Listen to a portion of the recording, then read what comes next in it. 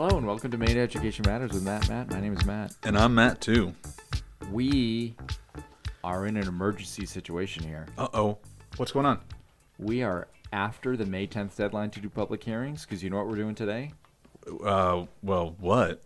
Previewing public hearings. No one told me this. After May 10th. Oh, my goodness. So we are in special post-snap territory here where the public hearings just keep going regardless of whatever nonsense happened before. Yeah, I know the leadership, they've talked up there in Augusta with the House and the Senate, all the leadership folks and all the leaders of the committees to come together, and they've said, you got to get this stuff done. Do it. You got to get it done because we are running out of time. So make it snappy. Oh, nice. Thank you. Well done. Thank you very much for you following along with our snap jokes. God.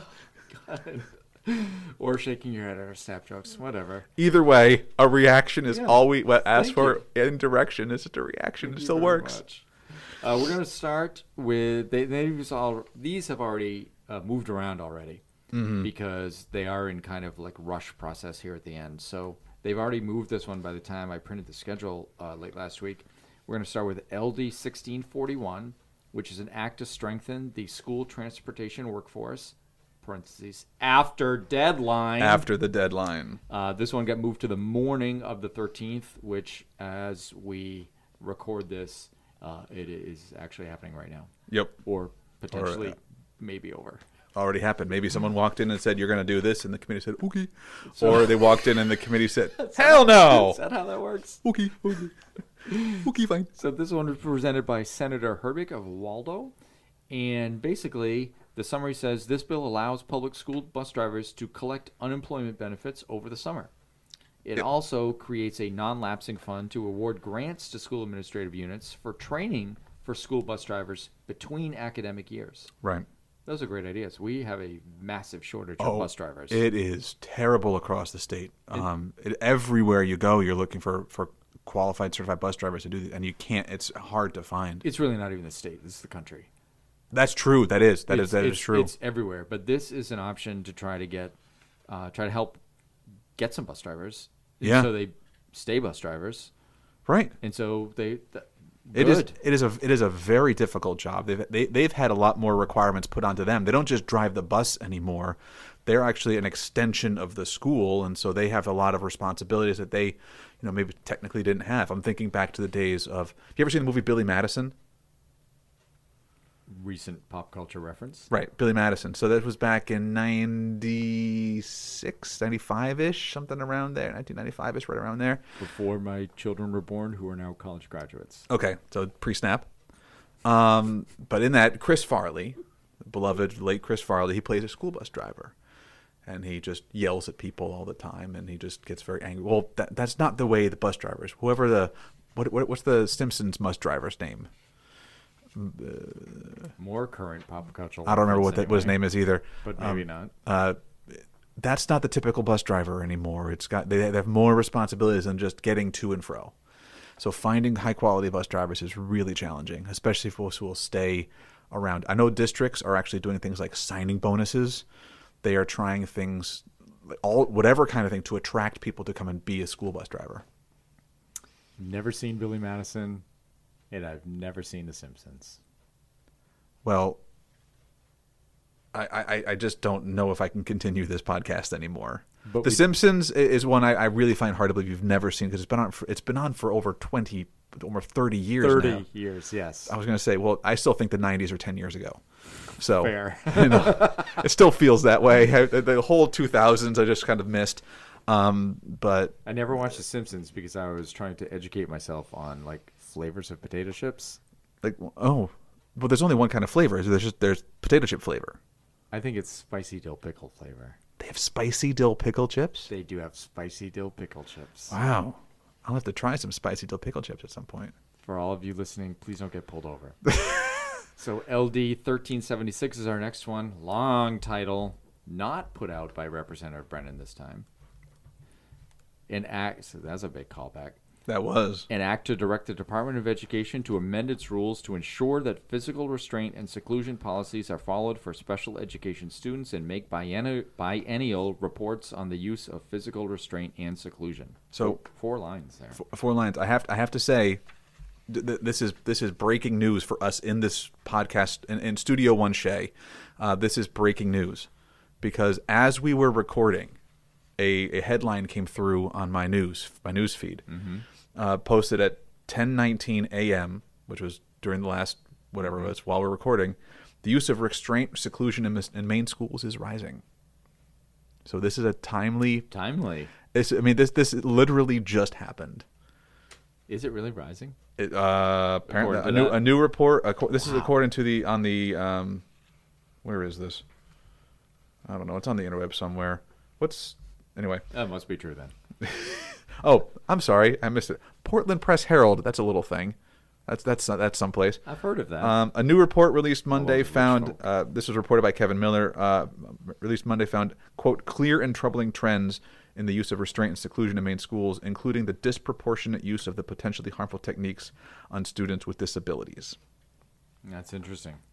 So what this bill does to go along with that, it directs schools to make annual reports to the department regarding incidents of physical restraint and seclusion, and directs the commissioner to report biennially to the governor and the legislature on data regarding the use of physical restraint and seclusion. As I was reading, there's also parts on how to reduce those incidents. Yeah. Basically, and all of our teachers go through a process called safety care training. Yes. Which has shows about like safe holds and things, safe restraints, and knowing that restraints are really a last resort, not a first resort, right. Which may have happened 30 years ago, and when Billy Madison and The Simpsons were an actual thing. So I think it's a good idea. I didn't realize that it had gotten worse since we implemented safety care training. So that's really interesting to me. According to the report, as reported by the Portland Press Herald, statewide, the report found that the use of restraint or seclusion has increased from 12,000 incidences in 2014 to more than 20,000 in 2018. That's a lot. That's even with all this new training. That's over 8,000 more instances in 4 years. So I'm hoping some of this results of this reporting procedures would be ways to help not just reduce those incidences, but try to get at some of the reasons behind it. The reason why kids are getting a little more feisty. Not to make it light of it, but that's just the word that came to mind. Sure, no, but that's happening. So how do we attack that more with like different types of social emotional learning skills, and how do we help kids before it even gets to right? The positive behavioral intervention services, right. or systems, or PBIS, as our acronyms call it. But yeah, there's some startling statistics there, some startling numbers, and I'm glad that the commission and the committee and the department is looking into this more of how we can support our learners and create those real positive learning environments to, like you said, prevent things instead of be more preventative focused than be reactive. Yeah. So I'm hoping that's what comes of this. Me as well. Let's go to the next one. LD 1607, an act to create the Department of Early Care and Learning. Create a department? It's a new department. It's a cabinet-level department. I remember back in the day, when they created the Department of Homeland Security. That wasn't a thing for a long while. And then in the early 2000s, we then created the Department of Homeland Security. Now it's just who we are. So, it's easy to create things in the government. It's not so hard to take them away, though, once they're there. So here's something that I found interesting. Okay.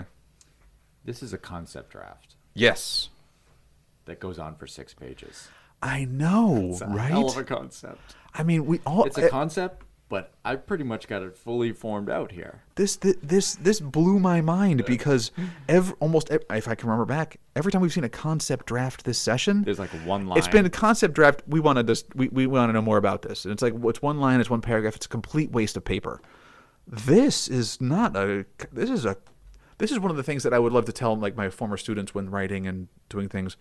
Make your first draft like your final draft. Mm-hmm. Right? This is what this is. This is making their draft almost publishable because they did publish it. Maybe this. So that was one of those things where those moments where you say something out loud that you realize, oh yeah, that was completely obvious. It was so Doing. almost publishable that I almost have it in my hands. Wait, I do. So exactly. Basically, what this does, this bill proposes to create the Department of Early Care and Learning as a cabinet-level state agency within the executive branch. The department assumes primary responsibility for matters regarding children under 6 years of age in the state, including the care, health care, and education of the children that are now the responsibility of the Department of Health and Human Services and the Department of Education. So it's going to create a bridge department, in a way, between DHHS and DOE. So that you'll have this one area where this one department is going to focus on the kids in this particular range, age 6 years of under, 6 years and under, which also includes kindergarten for many school districts. Mm-hmm. So then, I think that's why DOE is involved at that point. Yes, they would have to be. They would have to be, yes. Again, 6 pages of stuff, and talks about a lot of the technicalities. How we're gonna make this happen. This is some of the transition. Bloody. Talks about what their doties and responsibilities are. We're talking about duties again. Oh, always. Okay. Goes like A to L. Hashtag duty talk. These are the powers of the department. So, and It's fascinating. What the board looks like. Yeah, it's really interesting. So I'm going to read some of the powers of the department. They adopt rules and procedures to carry out department duties and responsibilities. They contract for services. They hire or assign employees and staff. They apply for and accept from any other agency, etc., any funds that may be available to carry out the duties and responsibilities. But it's important there, group or corporation, and we've already had a bill before us that said we can't do any kind of work with that. I don't know where that is, but the next 2 are my favorite ones. Yeah. In an adjudicatory, I have trouble with words. All words are made up. All words are made up. In proceeding conducted by the department, issuing subpoenas to require the attendance and testimony of witnesses. I want to issue subpoenas. F, suing and being sued. That's one of my powers and responsibilities. So I can sue you, and you can sue me. Sue me. You can't even say it right. You can't. You messed that up. I'm trying to make a Bill Barr joke in here about the subpoenas and being. But I'm staying away. So they talk about the board and who's on the board, and it just keeps going on and on and on. It's like, I guess creating a department's a big thing.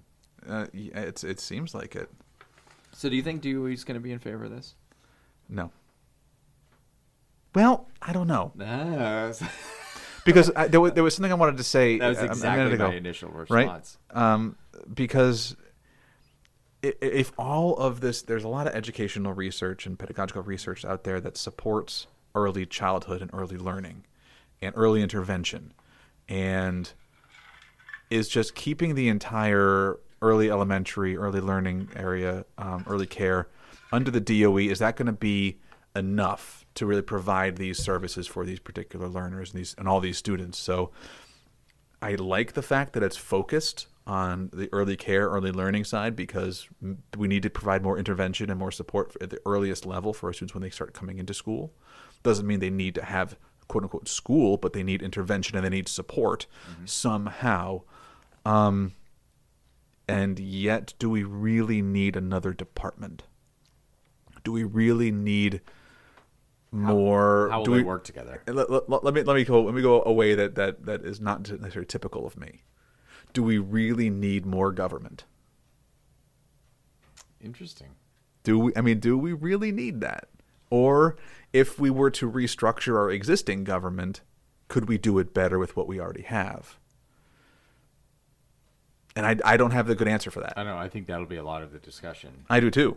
I like the idea of focusing on just one particular area. Yes, I do too. right? As I Because said. it's only kids 6 years of age and under. Right. So they get all the support they need rather than being part of something else. And right now, part of two different agencies. Right. Trying to combine that and make sense for a separate department, or can you do it as like subsections of it? Right. Are they going to be taking money away from the other departments to funnel and put that funding into this new department? Well, some of it you'd have to. Or are they going to just say, nope, we're going to keep the funding structure the same, and now we're going to create a completely new budget line for this, and we're going to have to fund that fully? I just don't know. I think you grabbed some of it from DHHS and the DOE because they will no longer have those responsibilities. Mm-hmm. So some of that goes in there, but they'll obviously have to be more than that one. Right. I think it's a discussion that will be had that may or may not go through next session or the one after that or the one after that. I foresee, I prognosticate this one gets tabled to next session. They just don't have the time to talk about it at this point. As I said what I said there, Yeah. it was one of those like you just did. I realized I said something obvious. Yeah. It may or may not go through at this session or one of the future sessions. Right. It may or may not. Like pretty much every one of these bills. Like every single thing we've ever covered in this podcast. So that's fascinating. Let's go to the last one. I do like the fact that it's I do like the fact that it's being brought up as an option. I think too. that all of options, whether it's putting all of CDS underneath the umbrella of DOE, keeping it under DHHS, or making its own separate thing, I think that that's a really valuable conversation and to really explore, so we do what's best for those early learners.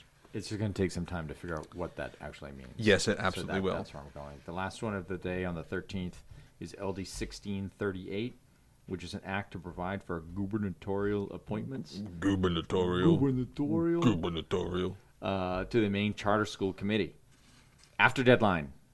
Yeah. So this one's a special one. So the summary is pretty straightforward. The bill has a lot of crossouts on here.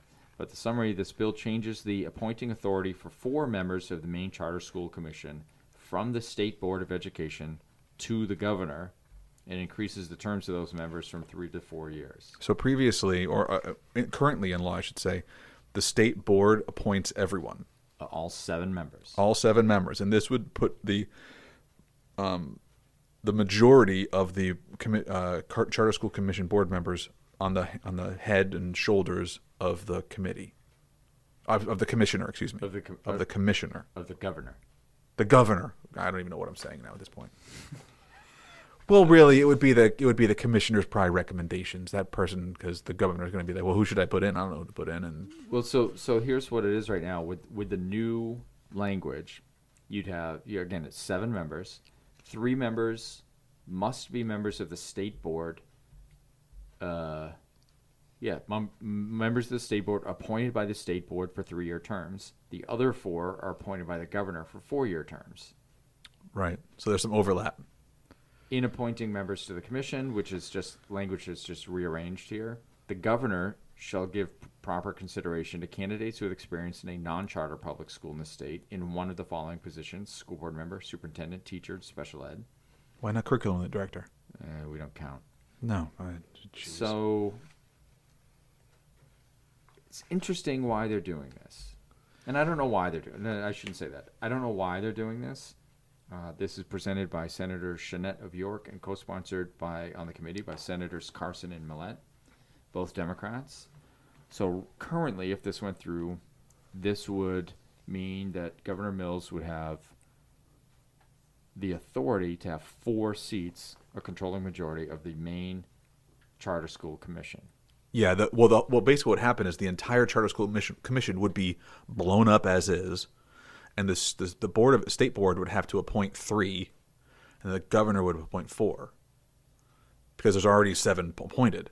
And so how are they going to take off those 4 people from the state board? So I would imagine they'd have to say, we're going to take everyone off and then appoint 3 people to the board from the State Board of Education. So there's that's what I think. I think so. Yeah, it doesn't really say exactly how that works. Especially given it would be the first year doing it. I can only see them having to just completely dissolve it and then rebuild it. So I'm trying to figure out why they were doing this as I read this before. Yeah. And I can't really figure it out. Well, I can figure it out, but I can't figure out the long-term version of this one. If you want a Democratic governor in charge of who's on the charter school commission, that would probably highlight public schools versus charter schools. This speaks to me of the power of putting the education system, especially whatever it is, really back into the hands of the executive branch. Because right now the State Board of Education controls all of the charter schools. Mm-hmm.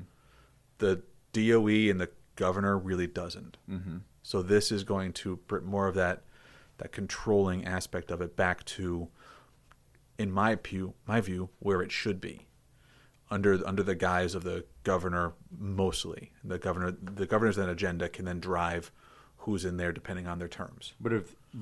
So this seems a little more political though, because it's absolutely political. You've got 3 Democrats in charge of this one right now. But what happens when we don't have a Democrat in charge? We have a Republican in charge who wants to, in very general terms, dissuade people from doing public education to more of a private funding term. It'll do exactly what happens in the legislature whenever those things turn around too.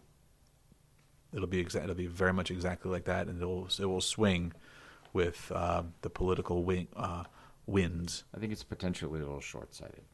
It might be, but I do also think it puts the power back in the executive, which I think is where it should be, as opposed to right now, where it's, in particular, the charter school realm. I mean, how are the State Board of Education members appointed? By fiat? The car? Yeah. If you can fit into one, you're on the commission. I like Fiats. They're fun little cars. I do too. I saw one the other day. I saw 2 the other day, actually, which I hadn't seen in ages. I always imagine the commercials when they parked into this really tiny parking spot. Yep. So the governor currently doesn't appoint. I think they're off the rails. I think so too. The governor currently does not appoint State Board of Education members. Is that correct? Is that pre-snap or post-snap? I don't know. See, this is one of the things that we'll have to go and find some more information on for the next pod too, because I honestly don't know the answer to that too. But I would say this: if the governor appoints people to the State Board of Education, which I think the governor does, when terms are up, then it should also be the same for the Charter School Commission, Charter School Board. Rather than us doing the research, let's just say, if you know this and you're listening right now, please tweet at us. Oh, yeah, tweet us at Maine Ed Matters. It would save us from remembering to do this research, for one. Yeah. Because we'll probably forget. We probably. Giving us a little credit. It's almost definite. Let's go to, as of right now, the final public hearing that is scheduled, May 15th, and we start off with a cultural affairs one. Woohoo! Well, they do. Yeah, they do. We don't. We skip that stuff. We are anti-culture. So we're going to start with LD 685, which is an act to amend the laws governing the Maine School for Marine Science, Technology, Transportation, and Engineering. And it is hysterically a concept draft. And it says the bill proposes to amend the laws governing the blah. So that's literally all it says. Not clearly as well thought out as the appointment one, the Department of something and early learning. Early learning, yeah, which early care and learning. 6-page concept draft. This right. is barely a 6-word concept draft. Well, their concept is the title. We pretty sure know what we want to talk about. Right. So I do find it funny that on one of the quote unquote last days of public hearing, this is what they chose to push forward. There must be a reason behind it. There's gotta be. I don't know what it is. So this can't be the last day of public hearings. It can't be. Let's go to the next one. It's LD 721, an act to encourage public participation in school board meetings. Yes, indeed. We've had similar ones to this earlier. Yeah, similar. This is all about making sure that the school boards are engaging with and understanding the public, basically. So the summary of this one: this bill requires school boards to hold public comment periods at the beginning of each school board meeting. So where do you think the Maine School Boards Association is going to fall on this? I have a question for you before that one. Okay. Thought they already were required. They are not to hold public comment. Nope. So it's not a requirement. It's one of those quote unquote courtesies or best practices. But I'm pretty sure a public school board meeting, which could include something like an emergency meeting, which could include a workshop, which could include a committee meeting, does not have to include public comment. This would mean that every single committee, which is an open school board meeting, would have to allow for public commentary.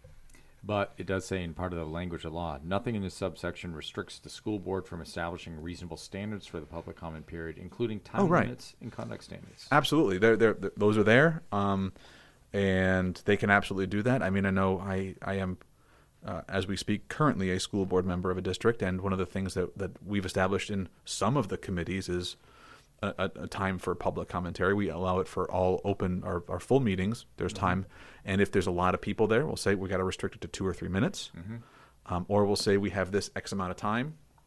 We want to get everything done by, I don't know, 6:45 or 7:45 or whatever it is. I know some districts also have public commentary at the beginning and at the end of meetings. Oh, interesting. So that people can listen and then say their piece, listen to what happened, and then respond.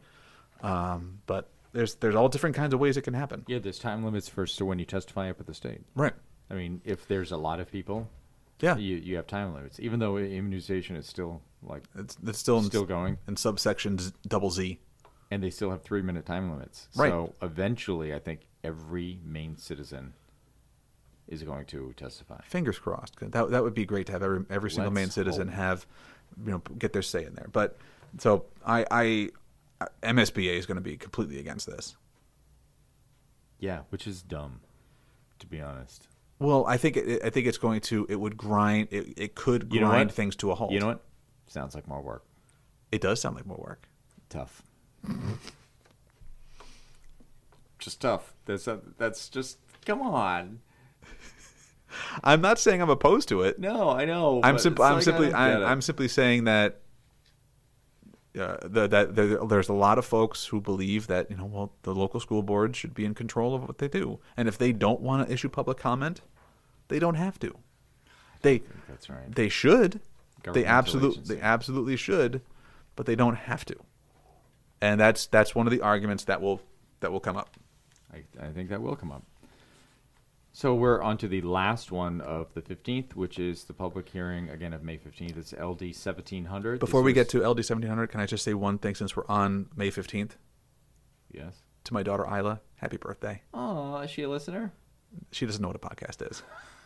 Just like my dad, who had his birthday last week, doesn't know what a podcast is. We did give the shout out to your dad. We did. She does know what a podcast is. She knows that it does this, and whenever I tell her I'm doing it, she shakes her head and just in shame and walks away. Like embarrassment. She's middle school age. We get a lot of that. Yeah, we do. That we absolutely do. This is LD 1700, a resolve. Ooh, there's potential. Resolve. Disappointing. There's potential. Later. To promote the inclusion of African American history and culture in the curricular offerings of school administrative units. It's after deadline. It's not an emergency, but it is after deadline. So I think that counts as one of the criteria. But they missed the criteria on a resolve. They did. There's no whereases. None. Disappointing. So this basically directs the DOE with assistance from a bunch of different places to collect information, prepare, and make available materials to promote the rationale for adding African American history and culture, including Maine African American history and culture, to the curricular offerings of school administrative units. Yep. So they're basically going to get a bunch of people together, try to figure out what to do, and then report back. Right. I think that's fine. I think it's great. It's going to be opposed by many places because you can't mandate curriculum. But this is just a resolve. But still, the point is, we have a process for this one. Yes. Go do it in the process. Follow the process. But we've seen sometimes that works, sometimes it does not. And I do also say that our social, especially our social studies, this is going to fall under social studies. Yeah. Our social studies standards are not really deep in terms of multiculturalism and in terms of global culture and histories. So it specifically points out Maine Native American history, but that's really the only thing it specifically points out, really. I mean, there's some other little opportunities here, but it really doesn't get into it. And I know that there are many schools across the state who the vast majority of exposure to the social studies is U.S. history. Mm-hmm. And in a more globalized, multicultural world, we need to be exposing and teaching our kids a real fundamental, foundational approach of what's happening outside of just a monoculture that we might have here. Mm-hmm. So totally agree. Again, Just to Resolve. Just to Resolve figures out what to do, basically over the next. Meanwhile, the Resolve's going, Justa. What do you mean? Fair point. I'm not just a Resolve. This is a Resolve. That little drop in the water that creates several ripples. There could be some ripples out of this one that come later on, and I'm looking forward to seeing what those are. Got to say. Okay, that ends May 15th, and maybe ends public hearings for the Education Committee this year. Probably not. Yeah, we're going to a little bit. But I like I said recently, I would love the fact that if we said that they said, we all of these bills that we got through this point, we chose you, Pikachu. You, rest of you, we'll see you later. We'll get to you later. At least it's a sort of updated pop culture reference. Ish. There's a movie out now. That's why. Ryan Reynolds, a.k.a. Deadpool. Could make for a better Pikachu movie. It would be funny. If Deadpool's in it. That would be something. All right, anyway, follow us on Twitter. I think we're done. Follow us on Twitter at Maine Ed Matters, on Facebook, Maine Education Matters. Follow along with our spreadsheet that has a list of all of the bills that are up there, that are going through, that have been either on the committee, in the House, in the Senate, or gone enacted through the governor. And while you're out there, give us a rate and review on iTunes. It helps us out and it makes us feel good about ourselves for at least a little bit of the day. And make sure while you're listening, go out and buy some spicy dill pickle chips. Spicy dill pickle chips. Get you through the day. Bye.